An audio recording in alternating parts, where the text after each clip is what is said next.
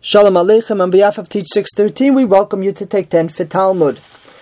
Yevamos Daf Yudalid Amud Beis 14b, pagination 28, a very important topic called Mamzerus, which is a very serious topic which exists in the Jewish world, and actually I'd like to try to discuss one way of a workaround which was ruled upon by Reb Moshe Feinstein in a number of applications, sometimes misunderstood, but enormously helpful in the Jewish world.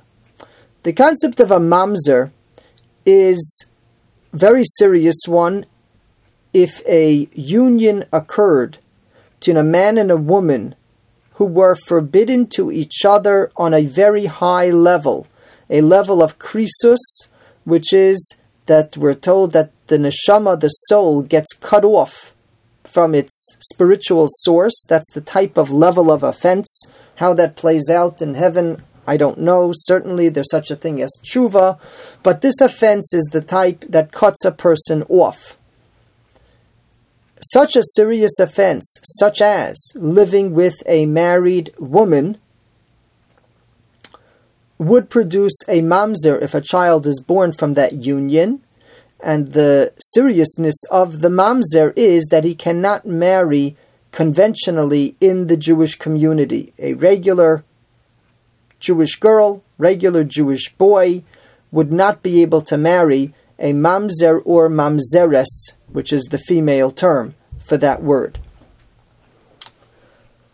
Other examples of chayvei krisus that would also cause such a high-level problem, besides an eshes ish, a married woman, are eshes ach, living with the wife of your brother, the exact case of yibum, if yibum doesn't apply, meaning the dead brother died and left children, for example, his wife would be this high-level violation. And likewise, some of the very close family relatives, blood relatives, such as a mother, if a person would live with such a person, again, it would be this high level that produces a mamzer, such a great offense.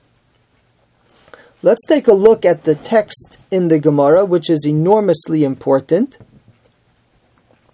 About 10 lines from the top, in the middle of a line, Gufa, Amar Rabbi Lazar, Afal pi shenechliku Beis Shammai uBeis Hillel b'tzaros, even though Beis Shammai and Beis Hillel argued, as we mentioned in a previous session, regarding the co-wives, in the case of Yibum or wannabe Yibum, if one of the co-wives is closely related to the living brother, then according to Beis Hillel, the co-wives, besides her, are all absolved of Yibum, and it would be a violation to marry them.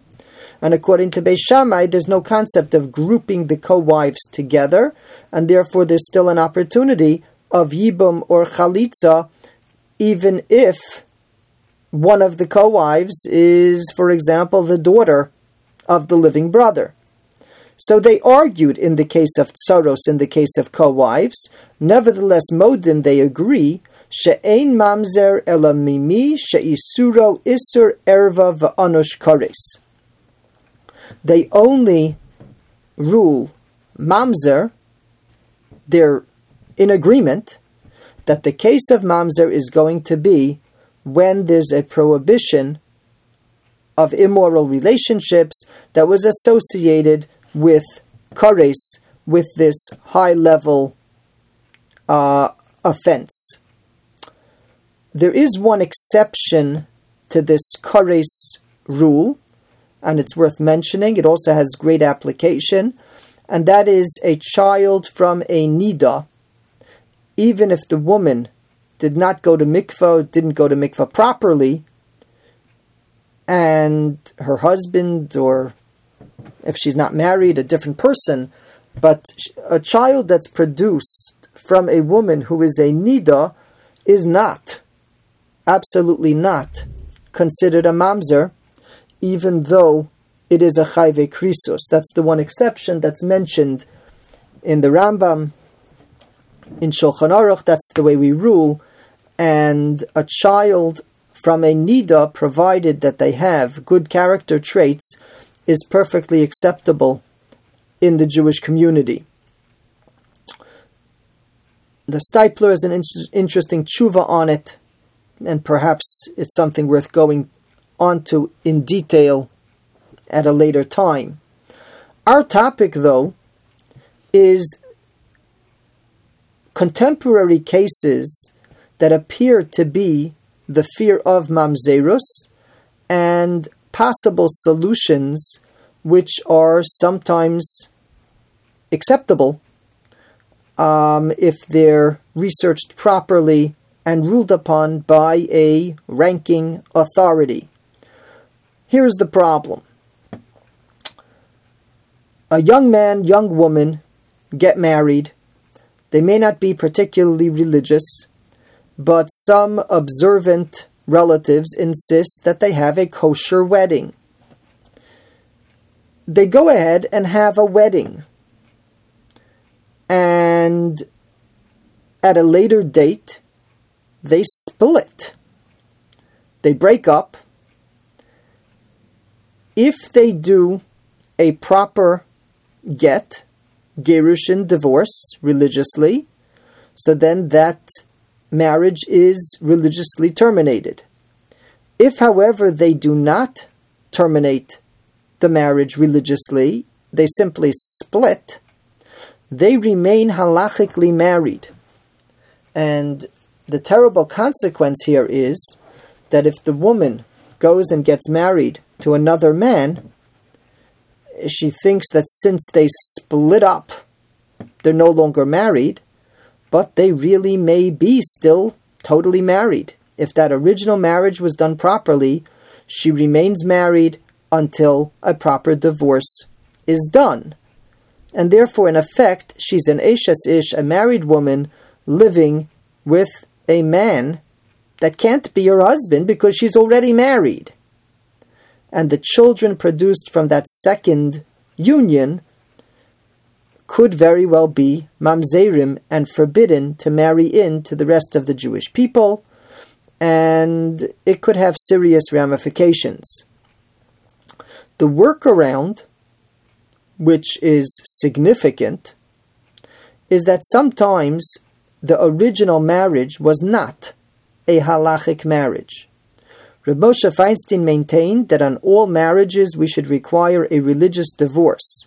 But if they didn't, and she's already married to a second man, and they already produced children from the second union, Reb Moshe would ask and question the original marriage. And if, perchance, there was no one present as a valid witness, meaning a Sabbath observer who is valid in halacha as a witness, then it could possibly be that the original marriage was not a marriage at all. In which case, it may sound offensive. That means that the two of them were living together without religious marriage, but the ramification is extremely beneficial. Because if the original marriage can be researched and was not a marriage, then this is not a married woman living in a second union that's forbidden, that produces mamzerim. Instead, she's an unmarried woman who fooled around for a period of time with one man, and then they split, and now she's hanging out with another man, and the children produced will not be the result of a married woman's illicit relationship. That concept, as a workaround, as a solution, as something worthy of research to see if it applies, is all based on this principle that mamzerus, as we paskin it, is only from the result of an isur erva, a prohibited immoral relationship, that is onush kares. But if it's not meeting those criteria, even though a boy-girl hanging around is quite offensive and forbidden, but it's not the level that would produce mamzerus, and therefore that union, as problematic as it may be, will not have these serious ramifications on a future generation.